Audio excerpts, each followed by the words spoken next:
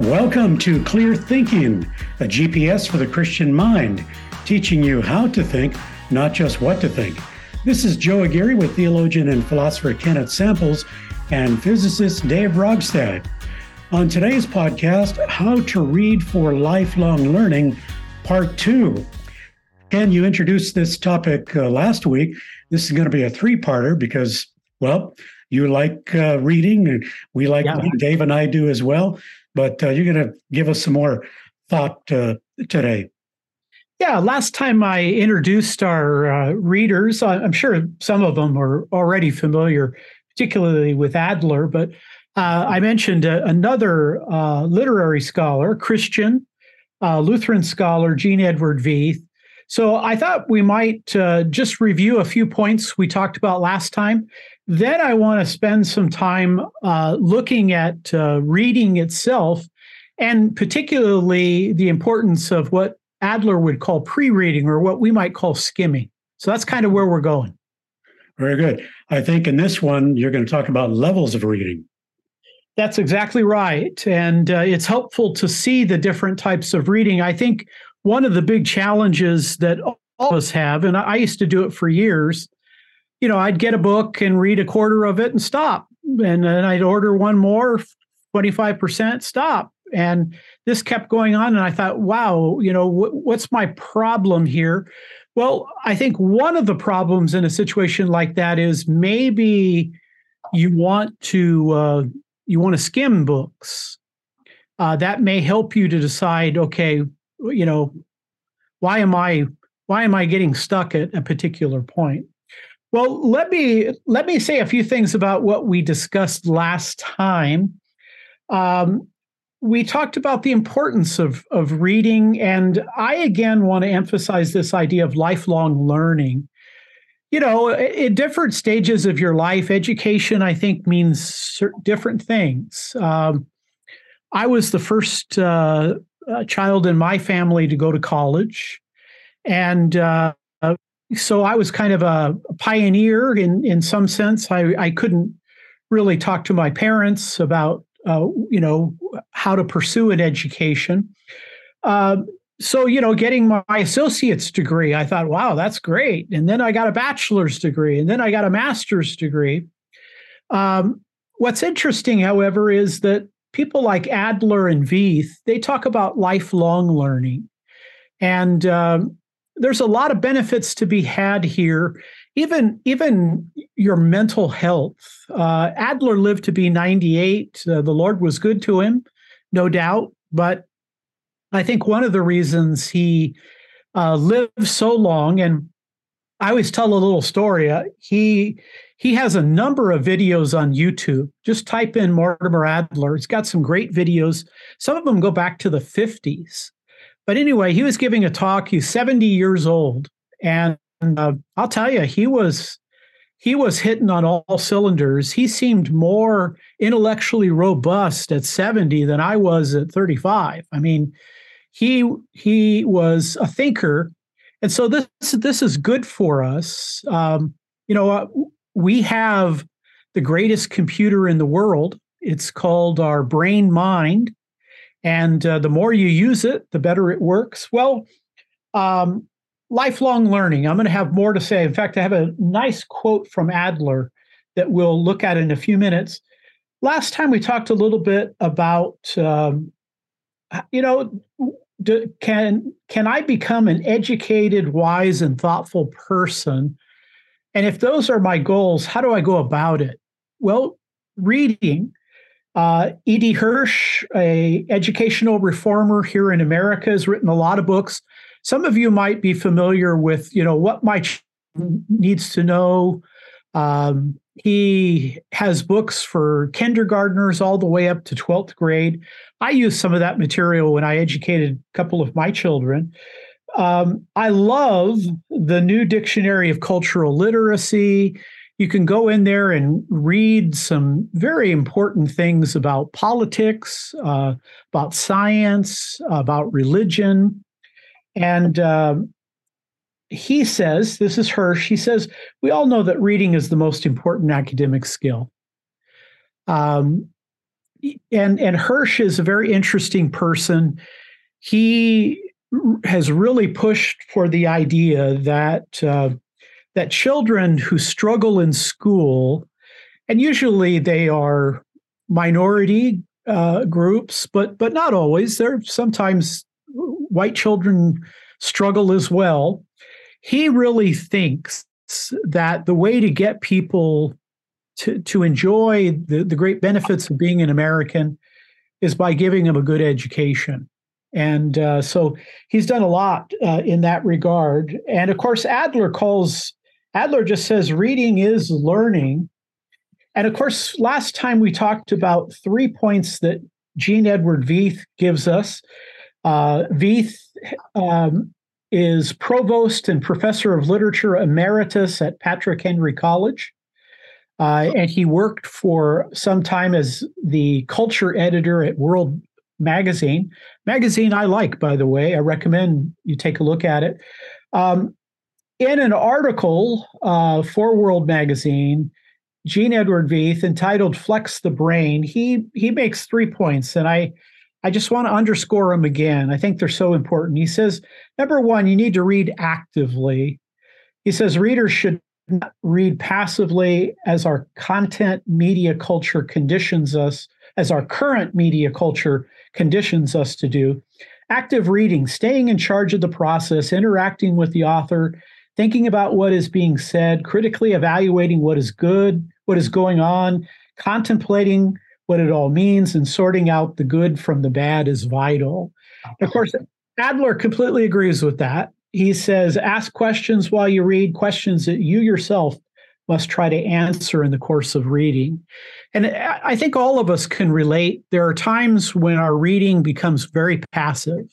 We're just kind of reading words. Sometimes we're kind of tired. I recommend, I know for me, reading in the morning has always been better because my mind, I've had some sleep and I can read through things. But this is the act of reading. And this is what Adler is later going to call analytical reading. We'll talk about that. But the second point that Veith makes is read worldviewishly. I like that too. He says, quote, readers should pay attention to worldviews for 2 reasons: to understand the material itself and to develop a Christian response.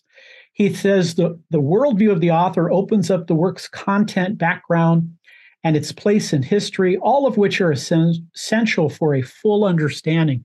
I think that's great advice. I think you want to be thinking, you know, as you come to these books, I want to engage them. I want to be active. I want to be asking questions, but I'm also a detective trying to figure out where this guy's coming from. What kind of worldview do they hold? And all of us, the 3 of us, think that worldview thinking is important. And I thought it was so important, I wrote a book on it, A World of Difference.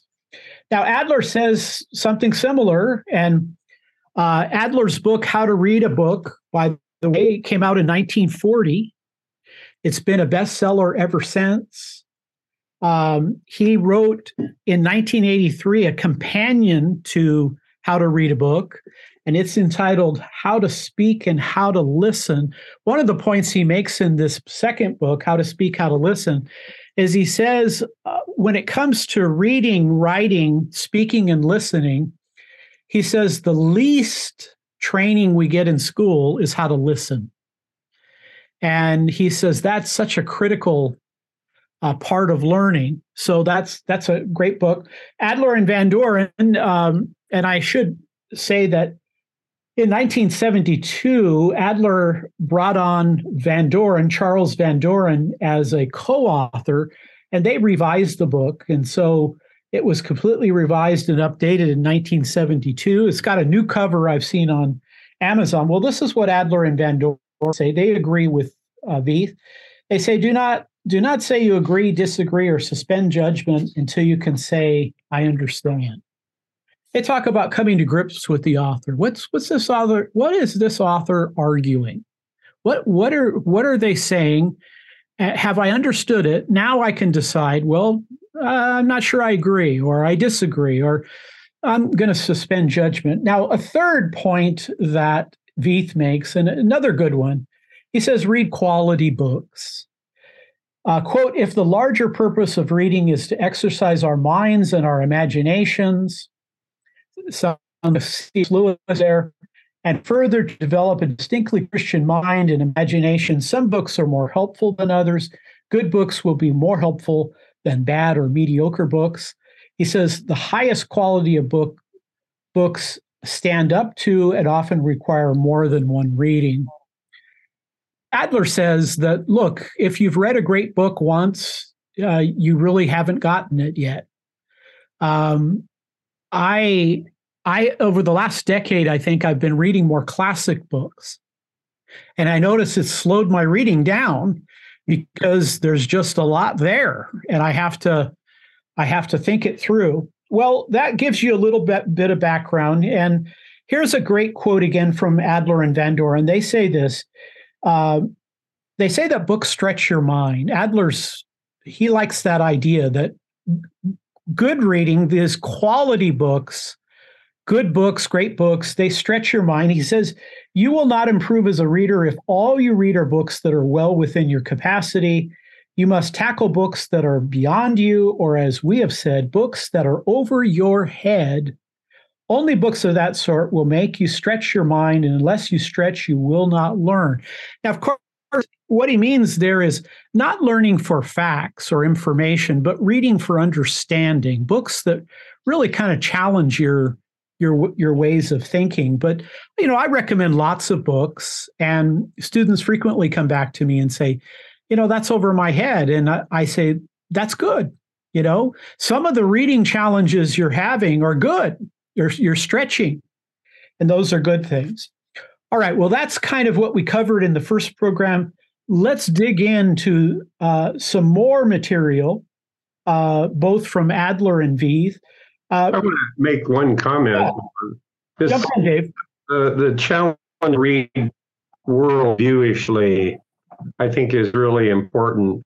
In discussing this with my son, we were commenting on how you can read a book and maybe a person's view of God is very close to your own. And so you think this person is really presenting a position that you'll find compatible with the views that you have.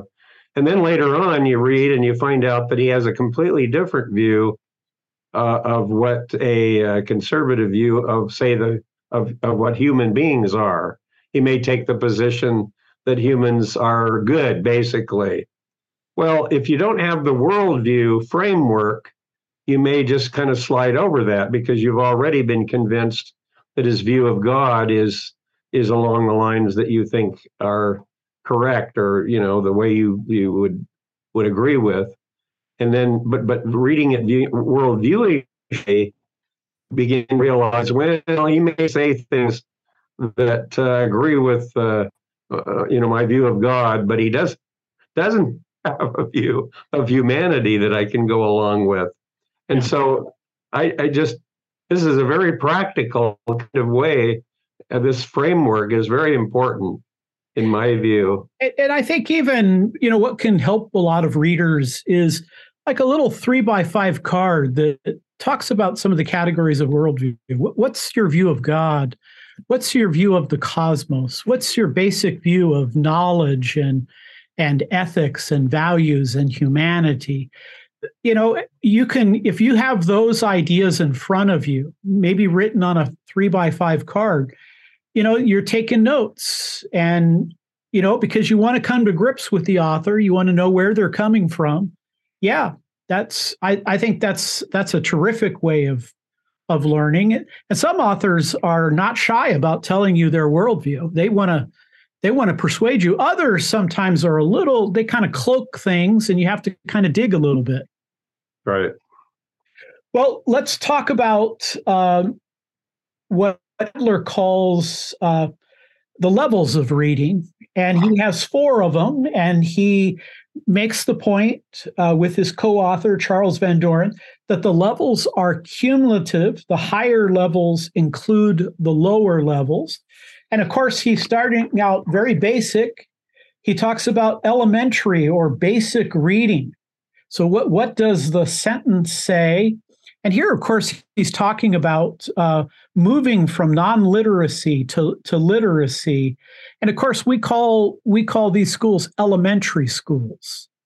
And, Adler makes a provocative point, I think, philosophically and apologetically. Adler says, look, this idea of reading where you blend letters to make sounds and they convey concepts and ideas, the symbolism that we're using, he says this is the most complex thing that human beings do. But he says the amazing thing is that most 7-year-olds have it down pretty well. And of course, I think philosophically, this is kind of human exceptionalism. I mean, if you listen to somebody like a Fuzz Rana, he will tell you that one of the things that makes human beings very different than, the great apes or the primates, bipedal primates, is this human exceptionalism. And so this process of learning is very important. Learning language, letters, sounds, words, sentences, phonics, that is such a foundational discipline. And if kids don't get off well, then they're going to struggle in that. And, how to read a book gives you a lot of great information to how to help your children, how to grow in your own reading. Now, the second level is one I want to spend a little time with, but I'm going to come back to it. I'll just simply say it's what Adler and Van Doren call inspectional reading. This is sometimes called pre-reading. It's also called skimming. And again, a lot of people feel like, well, I can't just skim a book. That's not really reading. It really is reading, and we'll come back to it. But skimming or pre-reading is what we might call a read in a short time, systematic skimming. Most readers, according to Adler and Van Doren, they fail to appreciate the benefits of skimming a book or a superficial read. Now, I'm not going to say more because I want to look at some of the specifics of that. Let me then move to the third level of reading, and this is a very sophisticated form of reading. It's called analytical reading. And there's a couple points that Adler makes and Van Doren. One, that analytical reading involves a complex, thorough, and systematic form of reading. So this is going to take some effort. This is going to involve asking questions, moving through the manuscript, but you really want to think it through. Secondly, they say analytical reading develops understanding through an organized questioning of the book's content. And so again, Adler's talking about reading for understanding. Now, I was in the Salvation Army a couple weeks ago, and I was looking through their books, and I found a book about NBA greats, and it brought me back to my childhood, and I was reading about Jerry West and Will Chamberlain and Elgin Baylor, and I was just standing there reading, and I'd probably gotten everything out of the book just working through it. Well, you can read for information. You can read for amusement. You can read for gaining facts. But again, Adler and Van Doren say that's very different than reading for a depth of understanding, where you're trying to really come to grips with what are the key issues of living as a human being, of being a human being in the world that you live. Now, of course, analytical reading is that's really it's serious business. In fact, Dave, I think you were alluding to this in our earlier program. Francis Bacon dates 1561 to 1626. Bacon was an English philosopher, statesman, scientist, lawyer, jurist, quite a remarkable career.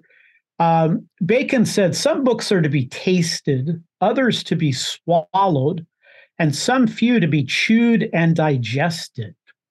Well, Adler and Van Doren say analytical reading is chewing and digesting it. right? I remember the first time I read Mere Christianity.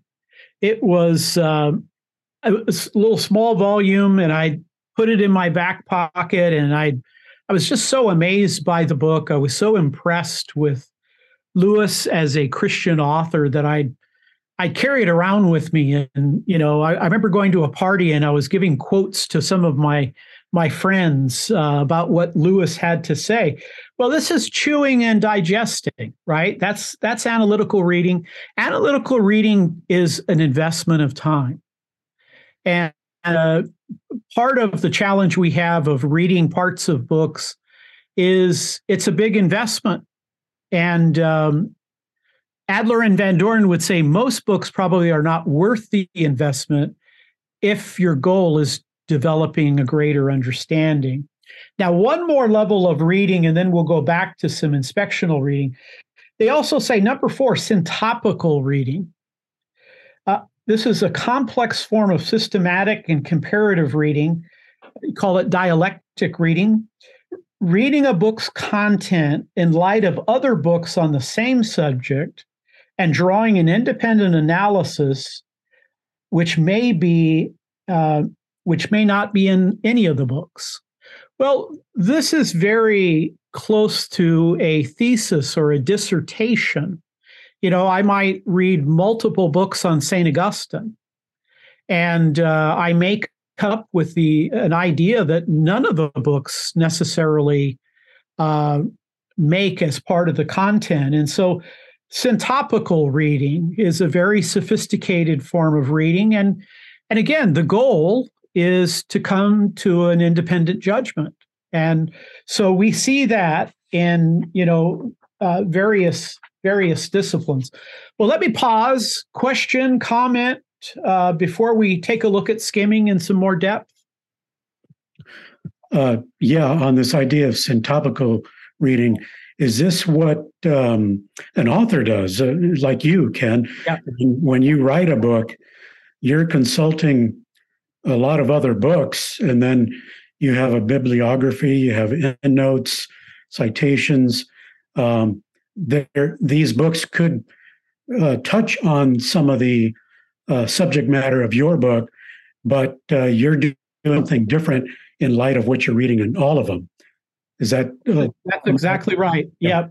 That's that is what authors do. That is what advanced degrees, when you're doing a dissertation, a thesis, and it's kind of a unique experience too, because you're borrowing. There's no doubt about that, but you're also kind of coming up. Hey, I've got a particular perspective that I want to present. Yeah, that's exactly right. And we sometimes don't realize the different types of reading that can be done. Yeah, very good.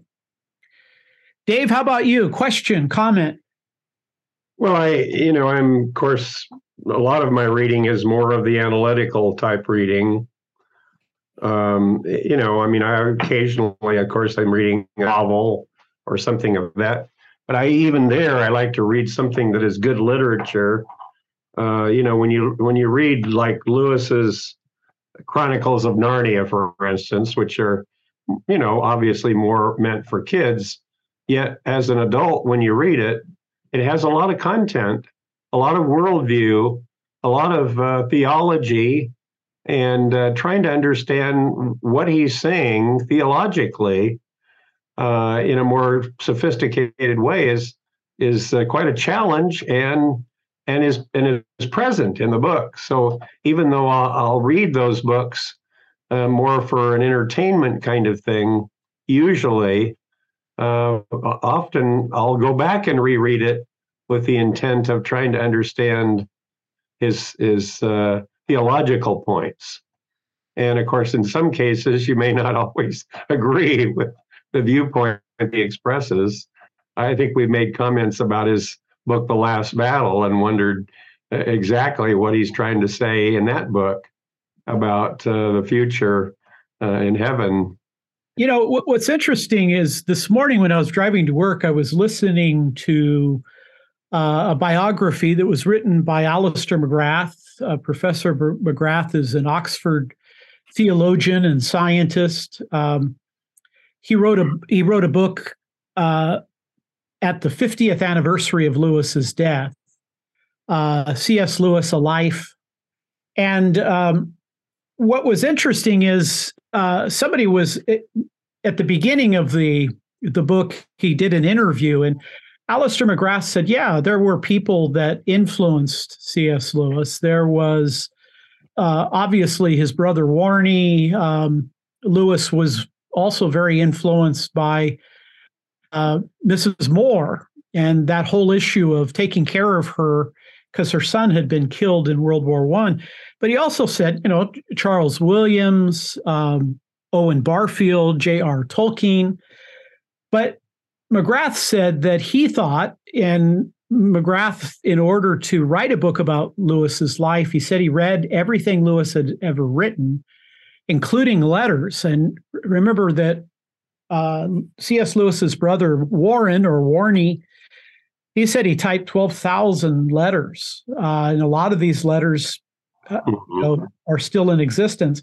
But what was interesting, Dave, is that McGrath said that he thought the real big influence on Lewis was books.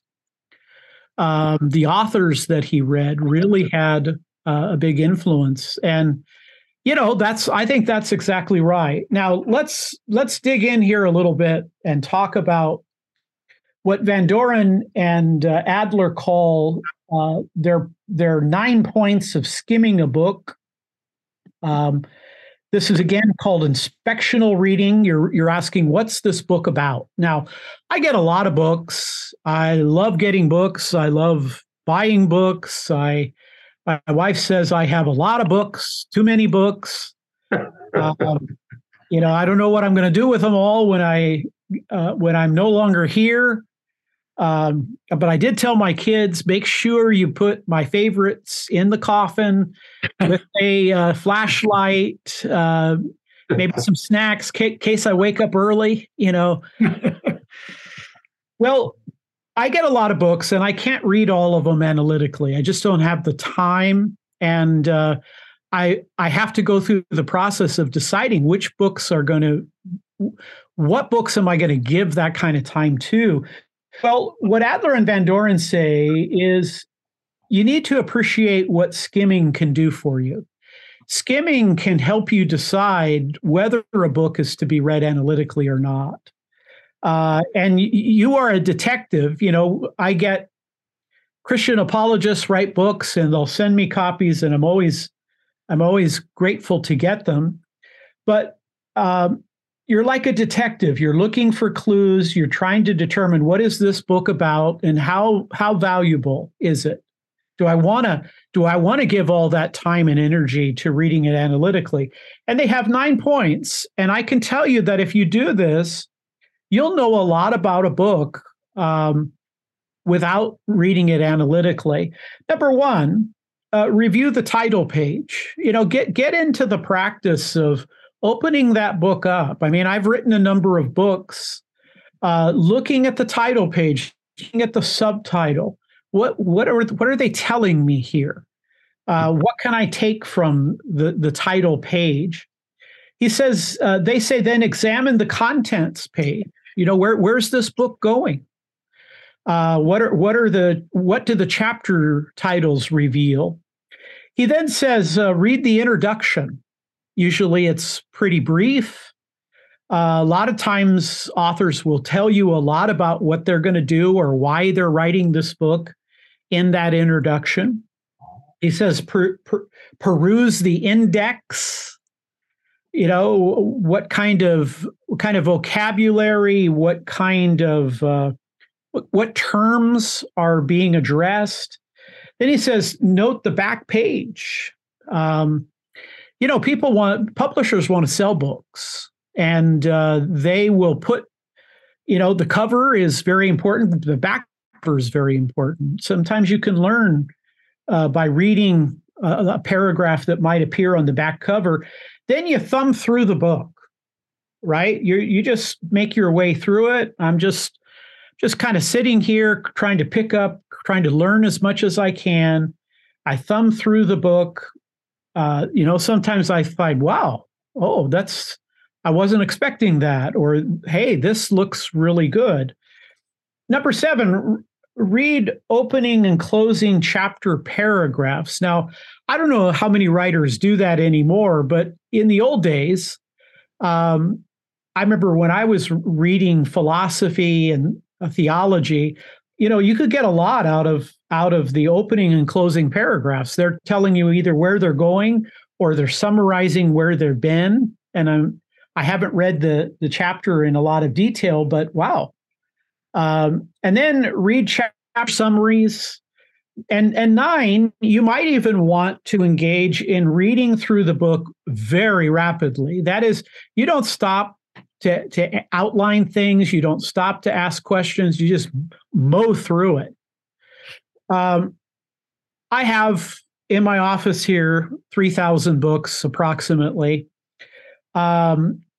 People come in and say, Ken, have you read all these books? I say, no, I haven't analytically read all these books, but I have read from all of them. And most of them I have given a very serious skim. You can learn a lot from that. Maybe part of I read 25% and I put it down.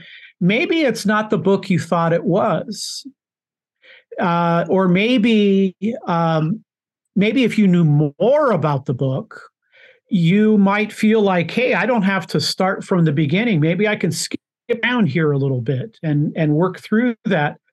But the basic idea here is that you're trying to learn as much information as you can about the book. And, I get asked questions, hey, William Lane Craig or J.P. Moreland has come out with a new book. What do you know about it?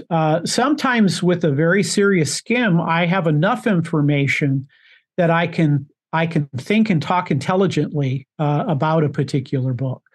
So analytic reading is involved, but this type of skimming can be very helpful. And Adler and Van Doren say the vast majority of readers do not take advantage of this.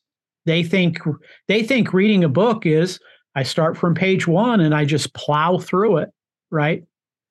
So I think that's a very important. It's important to have that as part of your kind of reading background. Comments, questions about these 9 points? I realize I do a lot of these particular points here when I read the newspaper. We take the Wall Street Journal, and there's a lot of articles, some of them quite long, but I'll read the title. I'll read they usually have some little summary paragraph about at least some point being made.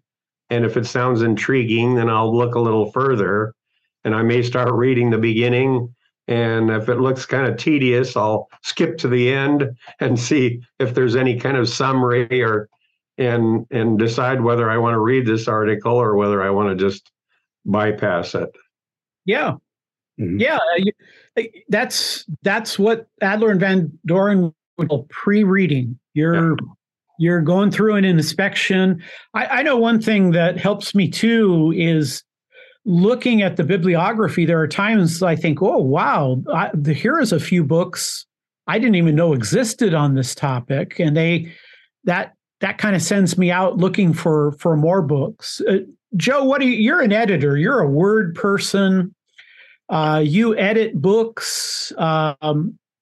You're a writer. What do you think about this? Yeah. Well, I appreciate the comments about skimming. I would say years ago when I would pick up a book, I often did get bogged down, at 1/3, 1/4 of it, 1/2, whatever, because I didn't do this type of reading. I just started at page 1 and didn't bother to look at the other elements. Now I do that more often, and sometimes, as you know, I think it was the Francis Bacon quote. Sometimes you just taste a book and then realize, okay, it's not going to be worth my time, but I'll skim through and I'll, know basically what it's about. On the other hand, you'll pick up a different book, and with this kind of skimming, table of contents, title page, back cover, index, bibliography, all these are elements we editors check for, and we help R2B authors in that regard. So we like to do it anyway. But when I approach a book that way, I get more out of it right away. And I look forward to things unfolding because I already have kind of an overview. So I appreciate it, and it resonates with me. Very good.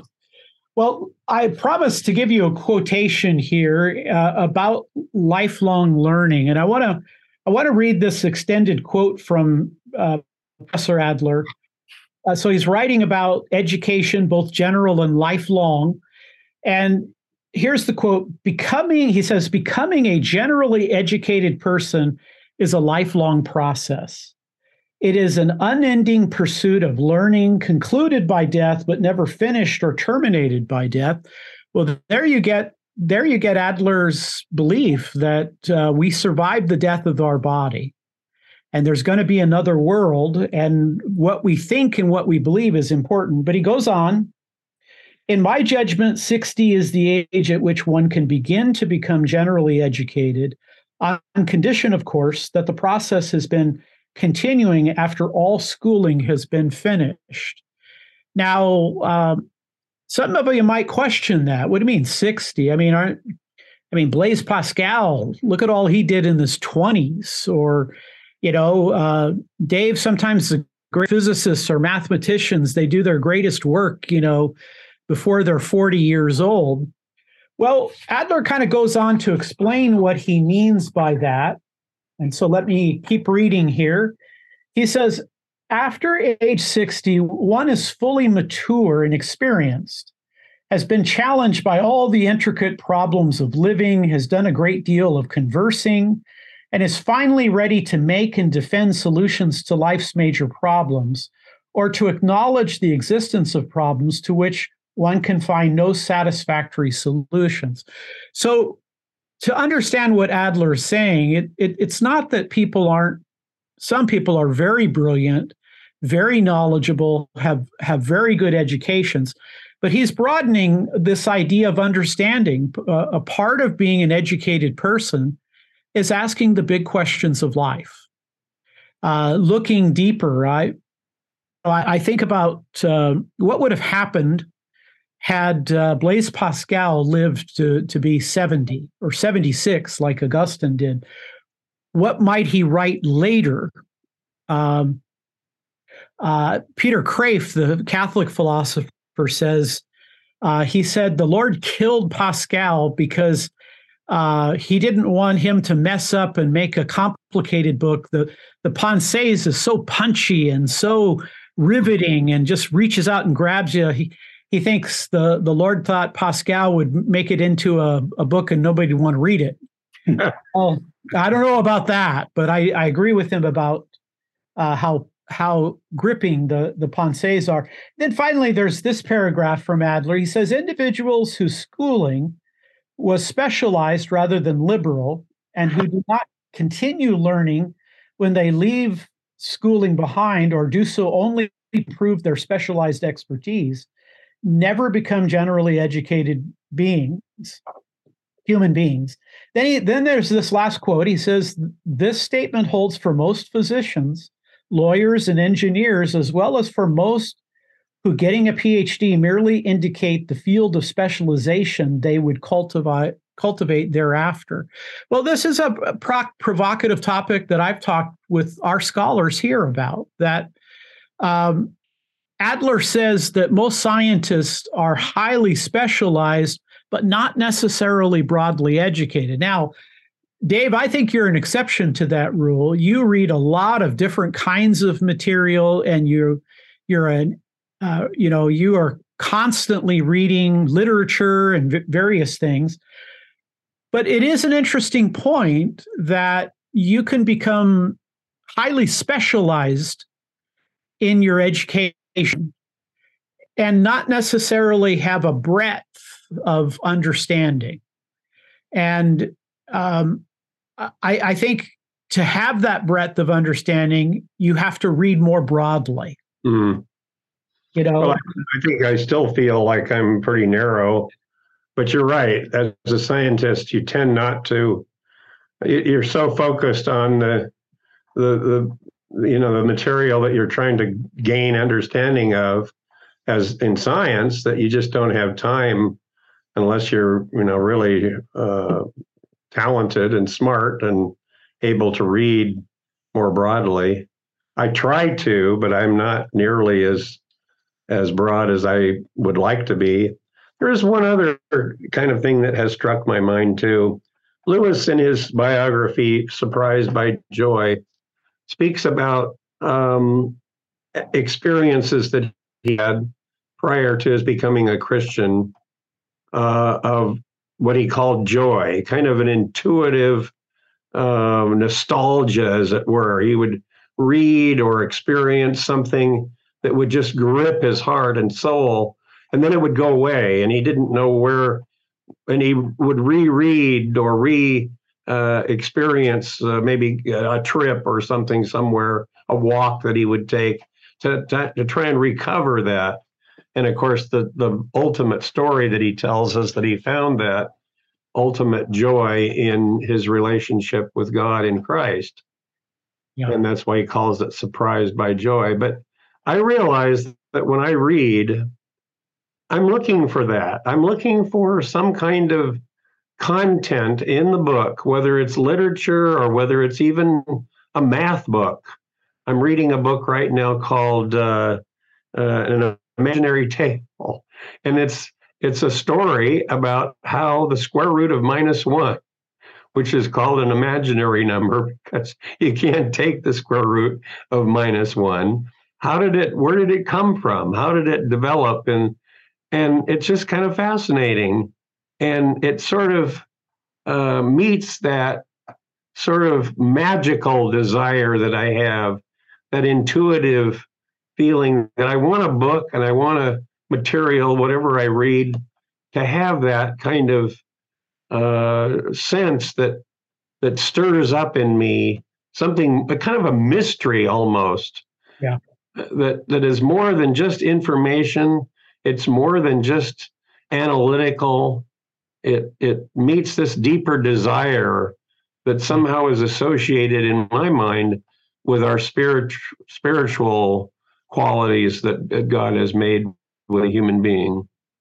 I don't know what you think about that. Yeah, no, I think that's very good. I there is the German term Sehnsucht, this sense of desire, and Lewis writes about that. He talks about joy, that there are various times in his life where he recognized these very powerful elements that extended beyond this world, that gave him a sense of wonder.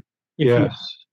And I think that's exactly right, Dave. I've never been good at mathematics, but I like reading books where people talk about mathematics or give you some philosophy of how to think about mathematics.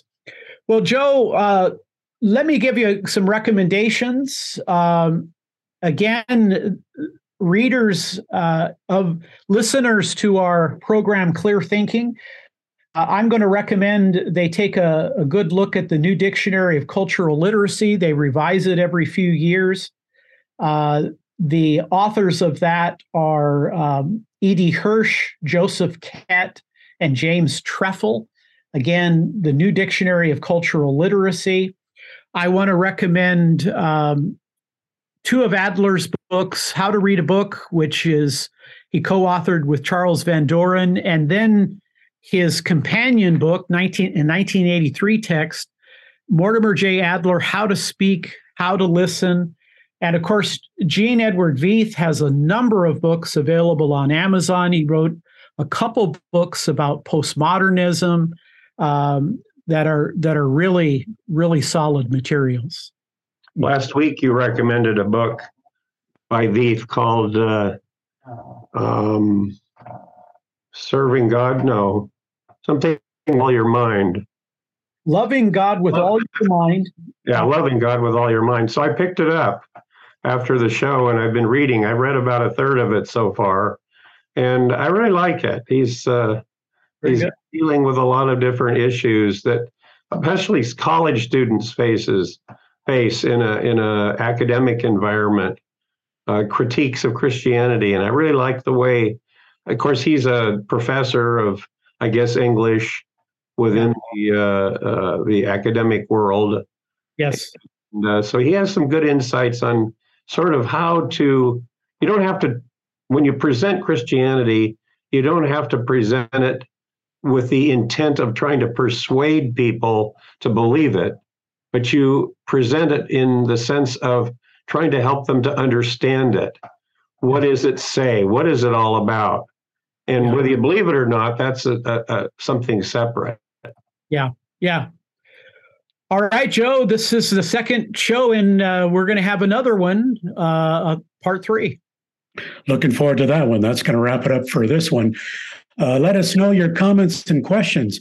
You can reach out to Ken via Twitter. That handle is @RTB_K-Samples, and we'll be glad to read your comment here. In fact, I'll read a couple of them that have come in, Ken, regarding reading, since we're on that topic. Let's see, here's one. I'm currently reading your book, Classic Christian Thinkers. I'm really enjoying it. Just finished the chapter of Pascal. It's great how it ties in with the current Clear Thinking podcast episodes on church history too. Thanks for all you guys do, Sammy Lawrence. And then here's another one. Ken, Classic Christian Thinkers is an excellent introduction to these important historical figures. It has led me on to also read other books like this one I'm currently reading. I read Ponces, and that was great. I have Confessions in the queue. You have been a great influence on my reading, Tom Warner. Well, I'm sure you're pleased to hear that, Ken. Yeah, very much. Thank you for those comments. Again, you can reach out to Ken @RTB_K-Samples. Get Clear Thinking sent to your device by subscribing to the Reasons to Believe podcast on Apple Podcasts, Podbean, and most podcast services. For Ken Samples and Dave Rogstad, this is Joe Aguirre with a reminder that the goal of apologetics is not victory, but truth. Thanks for listening, and join us for the next edition of Clear Thinking. Thank you for listening. Your prayers and financial support are reaching people with reasons for faith in Jesus Christ, our Creator and Savior. To allow Reasons to Believe programs like this to continue, make your gift today at reasons.org.